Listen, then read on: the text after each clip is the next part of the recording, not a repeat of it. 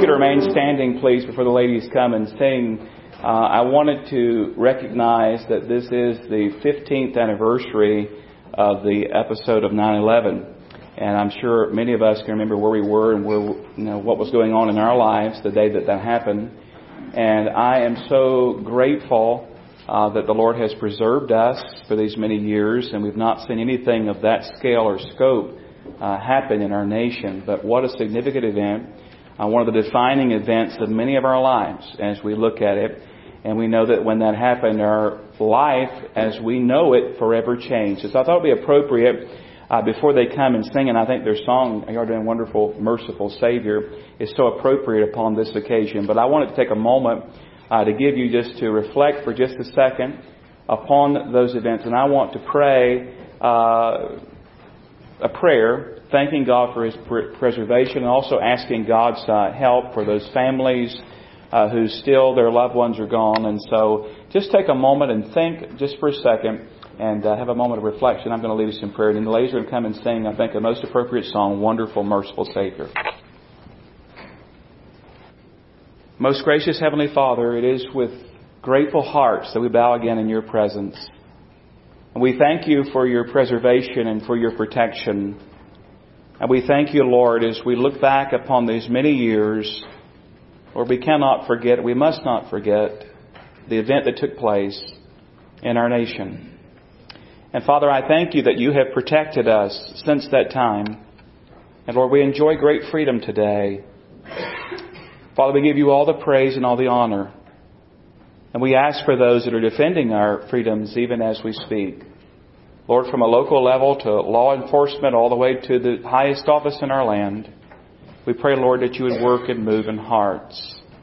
And Father, I pray for the families of the victims of that horrible time in our nation's life, as I'm sure today is a very difficult day for them, that You would just minister to their hearts, and those that do not know You, You would bring them to the saving knowledge of the Lord Jesus Christ. And those who do, that You would strengthen them and support them in the way that is needed today. We love You and we praise You and we thank You that You are indeed a wonderful, merciful Savior. And we ask this in Jesus' name.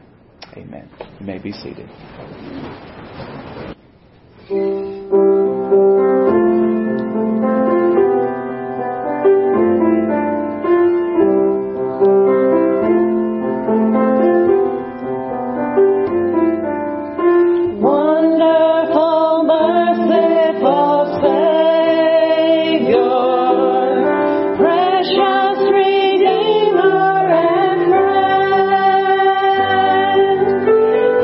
would have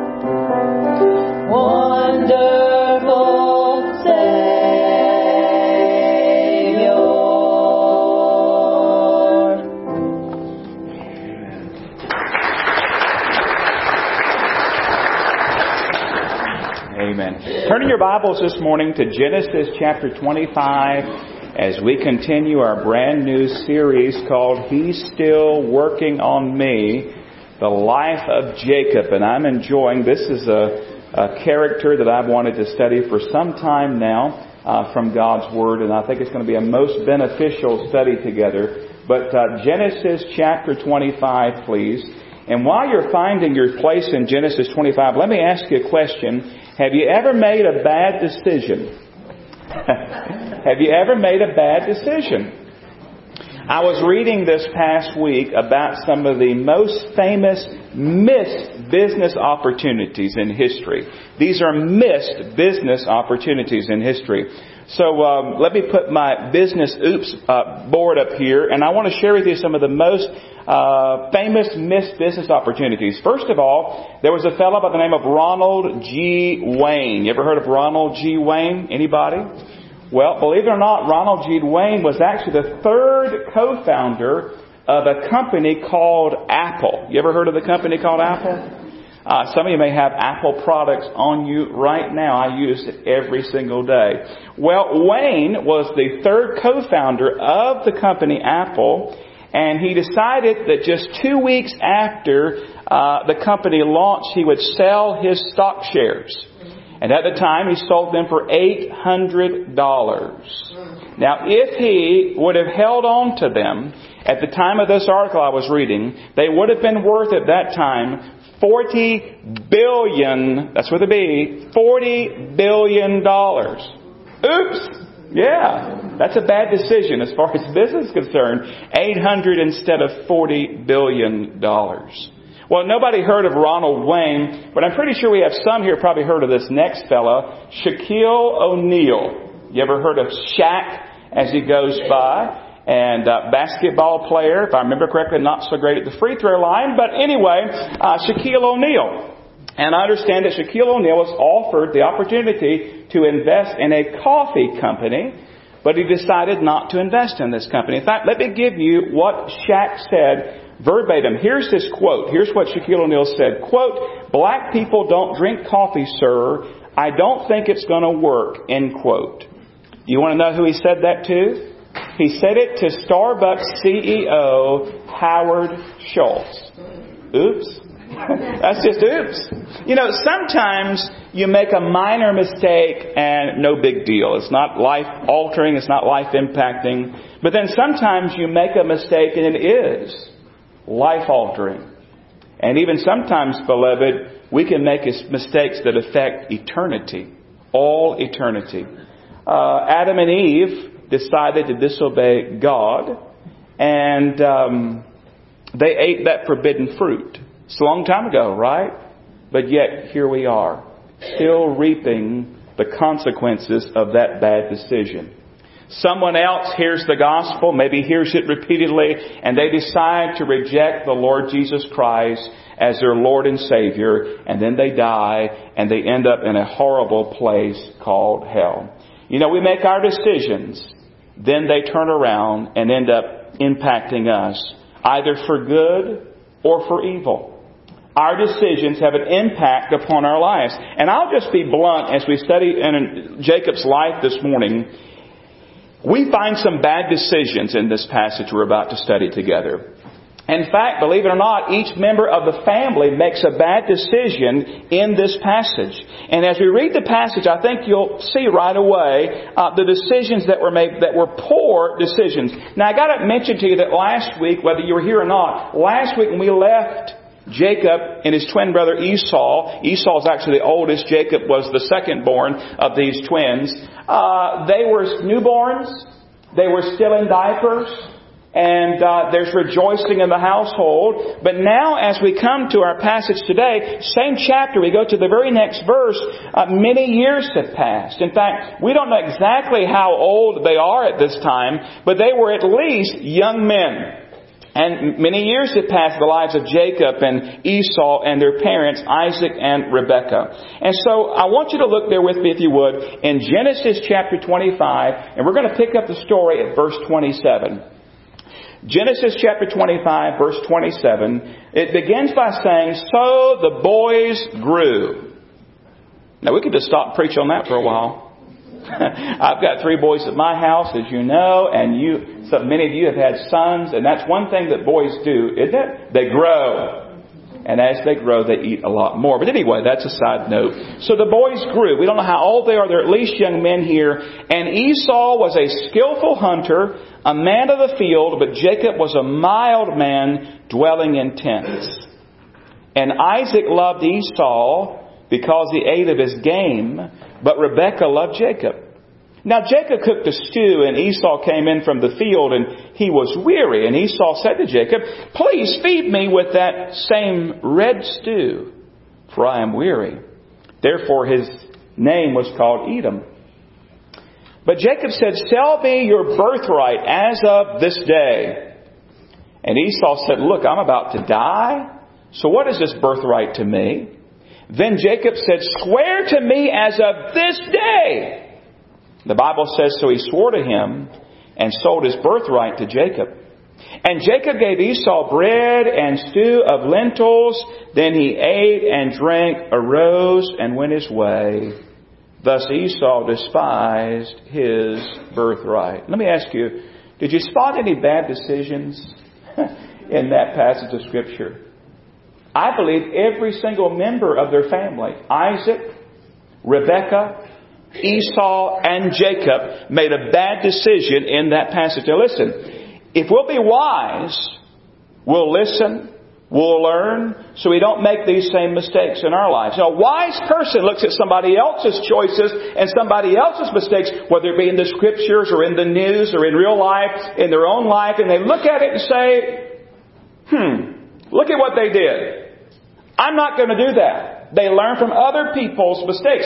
And then you have people that may be a little bit more hard-headed and stubborn, and they look at that and say, well, they had that. I don't think it'll work that way in my life. And they go make the same mistake.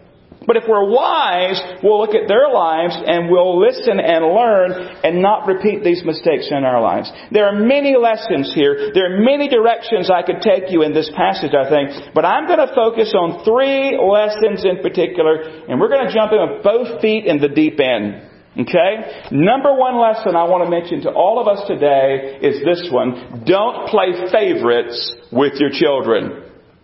Don't play favorites with your children. We see that's exactly... Now listen, if you only have one child, you can take a nap. But even then, you've got to be careful. Why? Because if you have one child and you dote too much, they become selfish and self-centered and all that. So you've got to be careful then. But don't play favorites with your children. That's exactly what Isaac and Rebekah were doing here. And nothing good is going to come from playing favorites. Now you have these twin boys, but they could not have been any different. They were different not only in their looks, and they were different in their looks. They were different in their personalities, their temperaments, their desires, their interests, their activities. Isn't it amazing that you can have children living in the same home, in the same circumstances, with the same parents, and yet they are so different? It's amazing to me. You meet a family and you say, is that really her sister? Are you serious? Are you sure they're brothers? Yeah. Same home, same circumstances, same parents, yet they're so different. Now Esau was a fellow that many of you fellows would probably enjoy hanging out with. He was a rugged sportsman. He loved to hunt. And he loved being out in the field. And to be honest with you, a lot of commentators, it's amazing when you start studying people's lives and you start digging in and you read sermons and commentaries and studies and all this to see what kind of angles people bring to it. And you'd be amazed that a lot of people find fault with Esau because he was a hunter. And they say, well, he was a hunter. And they read a lot of stuff into that. They said because he was a hunter, he was shirking the family business and he didn't care about anybody else and all. I think that's reading too much into it. He was a hunter. He enjoyed out hunting. He enjoyed being in the field. He loved the outdoors and the like. Now Jacob, the Scripture says here in the New King James, says he was a mild man. It has the idea that the language there being an even temperament. It can have the idea of maturity there. But whatever exactly it means, we know that he was a homebody. It says he was a mild man who was dwelling in tents. Many take this to mean that he was involved and occupied with the family business. He spent time around home, dwelling in the tents, helping with the herds, helping with the fields there. But needless to say, these guys were different. And their parents noticed the differences, and sad to say, their parents picked the one they liked the best, and they played favorites. Now, Isaac especially loved Esau. Why? Well, the Scripture tells us because he ate of his wild game. He ate of the wild meat. Whenever their church had the wild meat festival, they were the first two to sign up. I mean, they were there. They loved that wild, and we have folks here, they love that wild game. And so that's why he says, I just really, really love Esau. He's a hunter. He's skillful, and he brings me that good old deer meat that I love. But then it says Rebekah loved Jacob. Why? Well, we have to guess. It doesn't say particularly. It just says that she loved him. Perhaps because he was always around the house. Perhaps because he was always there. Perhaps she's the one who taught him to cook in the first place. Maybe he hung around and he learned to cook from her. Now you have to know that this playing favorites did nothing but cause even more resentment between Jacob and Esau.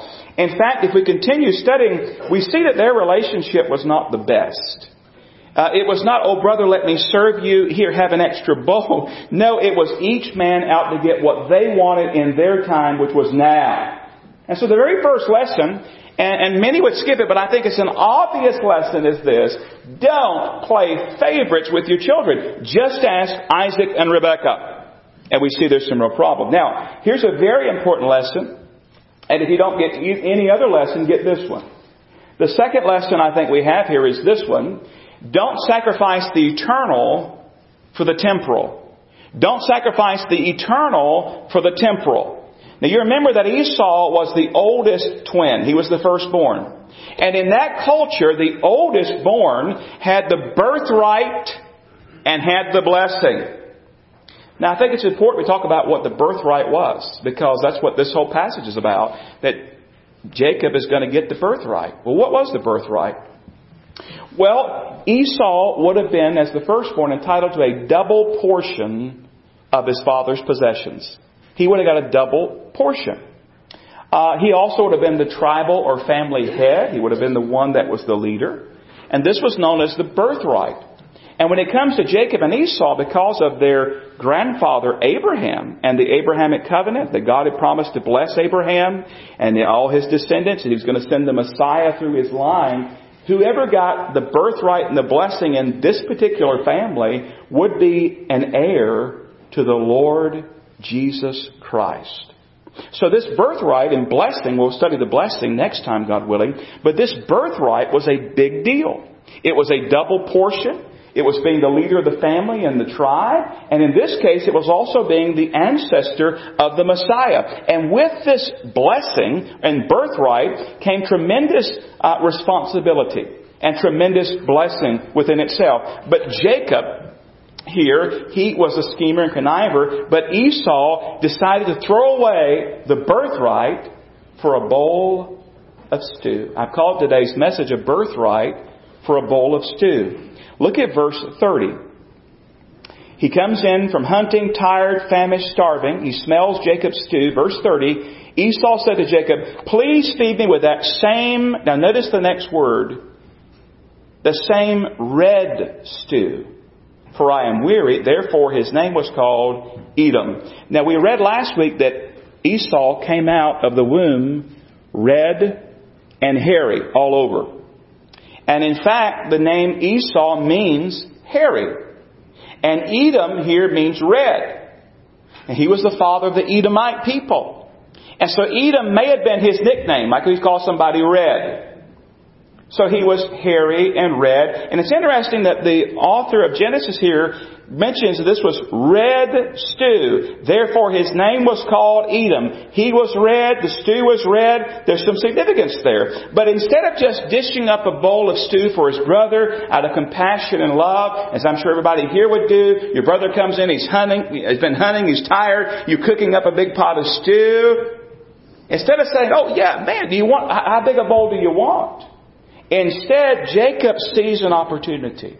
And in verse 31 he says this, sell me your birthright as of this day. What?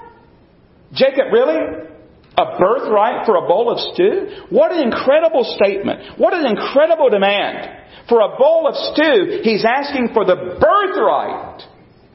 But even more incredible is what Esau says next. Verse 32. Esau said, look, I'm about to die. So what is this birthright to me? Now we're not sure here if Esau's just being ultra dramatic, like we do say, I'm about to starve to death.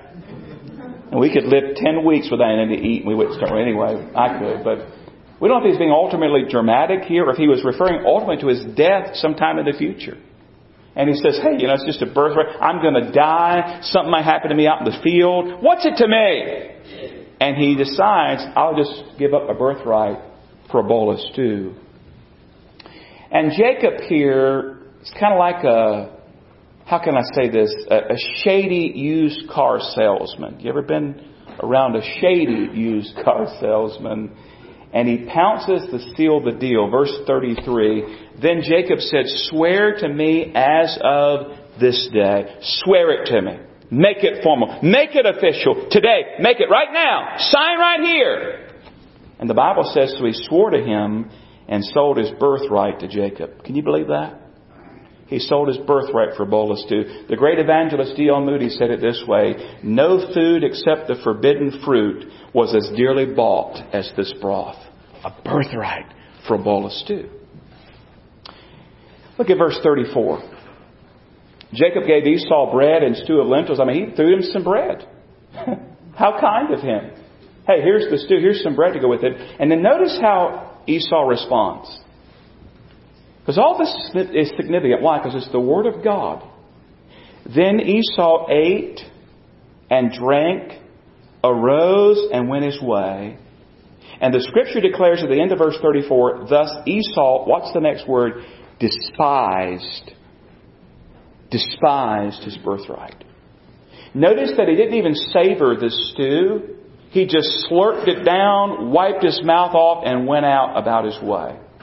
John Butler had some enlightening words. He said Esau's willingness to sell his birthright reveals his great spiritual poverty. He would sell his claim to Christ for nothing more than a bowl or two of lentil pottage. No one ever made a worse deal. No one ever bartered away more. Judas sold out on Christ for 30 pieces of silver, but the silver was worth more than the pottage. But compared to Christ, both the pottage and silver were nothing but trash. Junk for Jesus could be the epitaph written on the tombstones of Esau and Judas. Think about that. What they sold for such a small price. Junk for Jesus.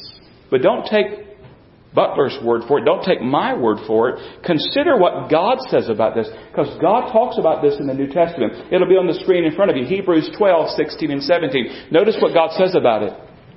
Lest there be any fornicator or profane person like Esau. Now wait a minute. We didn't know that yet. Lest there be any fornicator or profane person like Esau, who for one morsel of food sold his what? Sold his birthright. Look at verse 17. For you know that afterward, when he wanted to inherit the blessing, we'll study that next week, God willing, he was rejected, for he found no place for repentance, though he sought it diligently with tears. The Scripture there calls Esau a fornicator and a profane person. That idea of fornicator there means he was immoral. He was an immoral person. And the idea there of profane means he was godless or unholy. Depending on what translation you're using today, it may actually translate it that he was an unholy person or a godless person. He sold the eternal for the temporal. He chose the flesh over faith.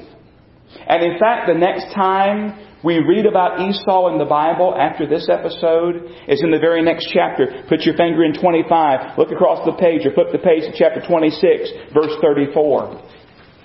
We read about the fornicator, the immoral, godless person Esau. Genesis 26, verses 34 and 35. Genesis 26, 34. When Esau was 40 years old, he took as wives, plural, not one, two, wives, Judith, the daughter of Birthright the Hittite, and Basemath, the daughter of Elon the Hittite. Now notice verse 35 of Genesis 26. And they were a grief of mind to Isaac and Rebekah. Beloved, this one decision impacted his life forever. And how many times are we like him? You know, there are those that decide to live for this world rather than for the Lord Jesus Christ. And they hear the gospel. They recognize, they're told, the Bible says that all have sinned. All have fallen short of the glory of God. There's none righteous, no, not one. But God loves you so much. He sent Jesus Christ to take your sin upon Himself. He shed His precious blood. He died on the cross. He was buried. He arose again. And if you'll simply turn from your sin and take Him as your Lord and Savior, you will be saved and have forgiveness of sin and eternal life and a home in heaven. And yet they rejected it. And they're left with this world and what this world has to offer. And they spend their years striving for what this world can give them. And yet the Scripture says, what about them? What shall it profit a person if they gain the whole world, but they lose their own soul? Giving up the eternal for the temporal.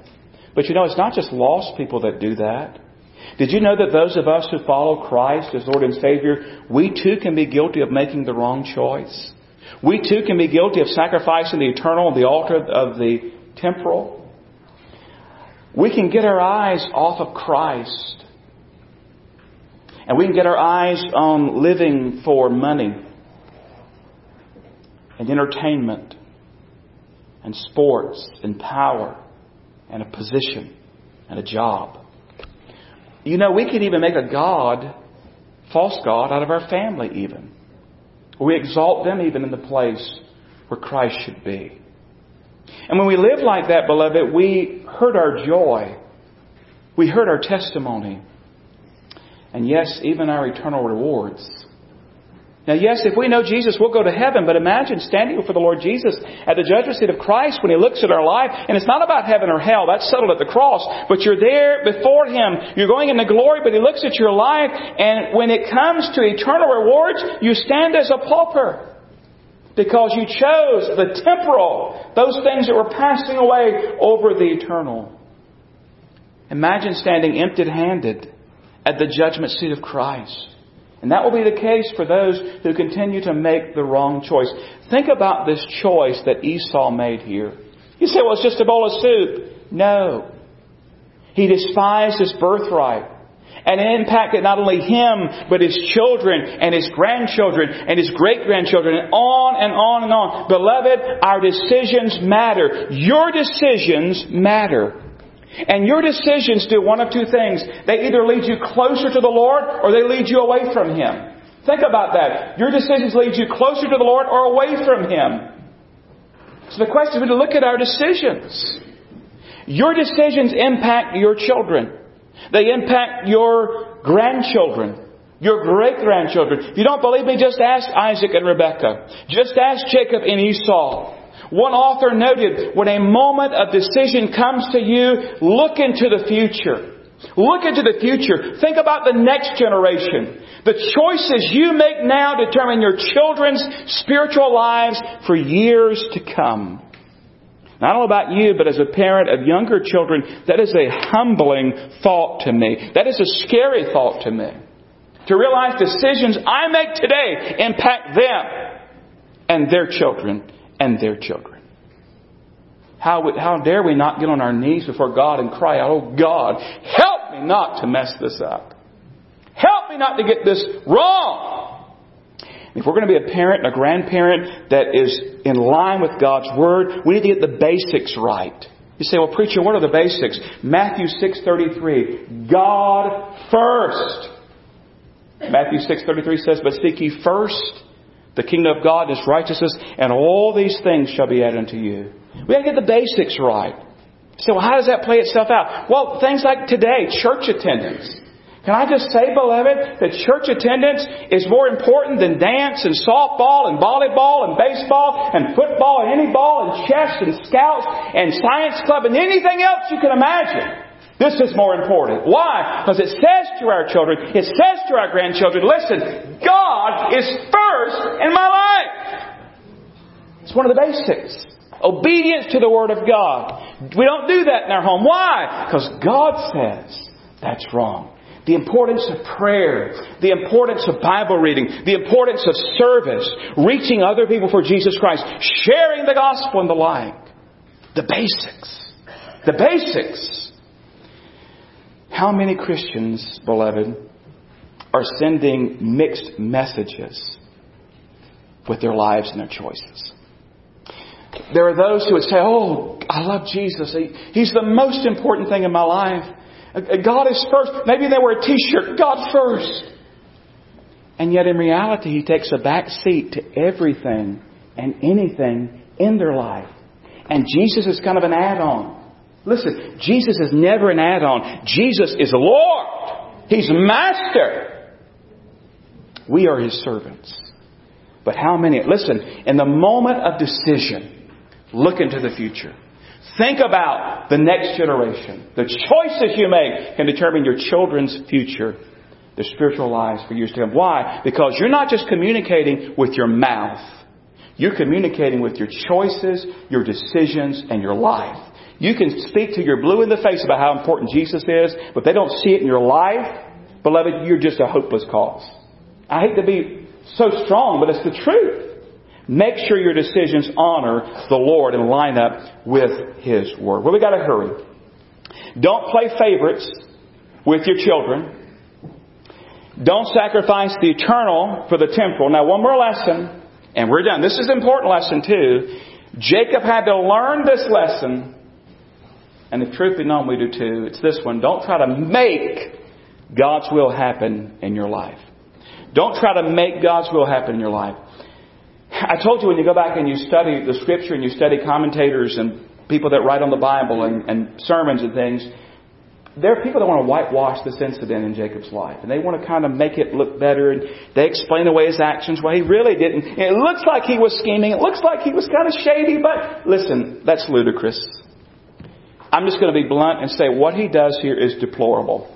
It's absolutely deplorable. He takes advantage of his hungry brother and he schemes to get what he wants. Now, we know from last week's study that God told Rebekah that Jacob was going to be the one. That the younger was going to be served by the elder. He was going to have the birthright. In fact, if you look up in the same passage we're in, Genesis 25:23, this is what God says to Rebekah. 25:23, the Lord said to her, 2 nations are in your womb. That would have been startling, wouldn't it? No wonder I felt so bad. It's 2 nations. No, anyway. 2 nations are in your womb. 2 people shall be separated from your body. Now notice the next part. 1 people shall be stronger than the other, and the older shall serve the younger. That was not the cultural norm. And so Rebekah knew that. We don't know if she told Isaac that. I would assume she probably did. And we don't know if she told Jacob that.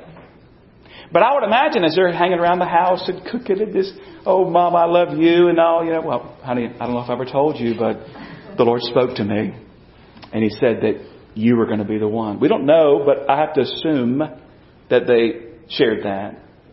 But even though it was God's will that Jacob would be the one, he'd be the one to be blessed, he'd carry on the birthright, it was not Jacob's prerogative to make sure that it happened. Don't try to make God's will happen in your life. That leads to a lot of things. It can lead to frustration. It can lead, obviously, to fruitfulness. It can lead to sin and bad choices. What Jacob should have done is what we should do. He should have left the matter to God's will and God's time.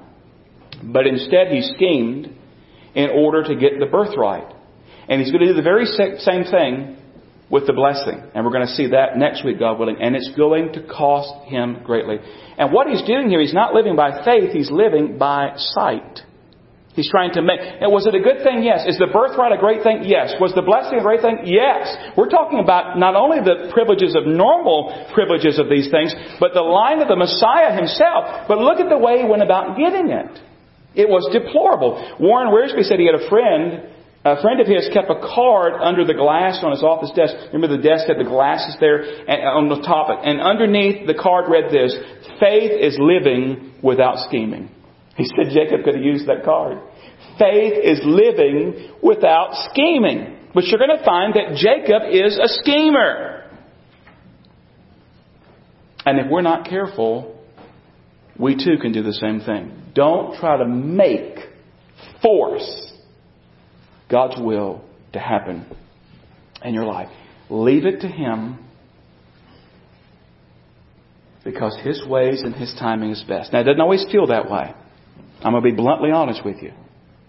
When the Lord laid something upon your heart and you believe it's His will, and yet it doesn't happen, and then you keep praying about it and it still doesn't happen, it doesn't happen, and a month goes by, and 2 months go by, and 6 months go by, and a year go by, and 2 years go by, 3 years, maybe on and beyond. The flesh wants to rise up and say, enough! We're going to make this happen. Beware. Beware. You're walking on dangerous ground. Step back and say, no, Lord, I'm going to walk by faith. I'm going to trust You, trust Your will, trust Your timing, and allow You to work all these things out. Why? Because I know that is the path of blessing. If I decide not to and take it in my own hands, I may end up like Jacob. And I want you to be here and study with me Jacob's life and see what happens as the schemer continues to scheme, and see what God does. Now, let me ask you this question in closing. What has God spoken to your heart about this morning? Maybe you're here today and you need to be saved. You're living for this world. You're striving for this world. You've never repented of your sin and placed your faith in Christ. Today is the day to turn from your sin and place your faith in Christ. Secondly, I'd never ask you to admit this publicly. I never asked you to let us even know you prayed about this. Or maybe there's favoritism in your life concerning your children or your grandchildren. Maybe you need to come and get that right and say, God, help me to love them as You love me unconditionally. Thirdly, maybe you're guilty of sacrificing the eternal on the altar of the temporal. Maybe there's some decisions you're making right now in your life, or you're about to make. You're about to make some decisions that are not good decisions. And they're not godly decisions. You need to come today and say, Lord, forgive me. Help me to be strong and make the right choice. And then finally, maybe you've been scheming to get your way, and manipulating and trying to work the things out and trying to get with the right people and the right things. And maybe it's even a good thing. It's God's will. But you're operating in the arm of the flesh. Maybe you need to come today and say, Lord, I repent. I'm sorry, I take my hands off. I can't do this. I give it to You. Let me just say this to you, beloved. Whatever God is saying to you today, respond to Him in obedience and faith. And respond now. And may I just say, and I believe I could say this categorically, you will never regret following the Lord's leading in your life. I mean, truly following Him. You say, well, there'll be some hard times. Yes. There'll be some difficulty. Yes. There'll be some times you can't figure it out. Yes. But imagine standing before the judgment seat of Christ and hearing the words, well done. Well done! Thank You, Jesus. Only because of You and Your strength and Your help. Thank You, Lord Jesus. What's He saying to you today? Will you respond in faith? Father, thank You for giving us Jacob's life. Lord, You, in Your sovereign mercy and grace, elected him to be the one to carry forth the line of the Messiah. You chose him. You appointed him. And Lord, even though he was a schemer and a conniver and a manipulator, You worked in his life and You brought him about from being Jacob the supplanter to Israel, a prince with God. Thank You for Your patience and Your love. And I pray today that Your Holy Spirit would speak. Lord, I don't know the needs of the people here, but You do. And I pray at this closing hymn that you would help people to respond in faith and obedience today and do business with you and mean business with you. So Lord, I give you all the praise and all the glory for what you're about to do in this place. And I ask it in Jesus' name. Amen. 410 is our closing hymn. I hope you can sing it. If not, come today so you can sing it. It is well with my soul. The altar is open. I'd be happy to pray with you. If you come to Jesus today, we'd love to talk with you about that. Or if you just want to come today, because some of these are very personal matters, you come and kneel at this altar and get those things right. Don't delay, don't wait.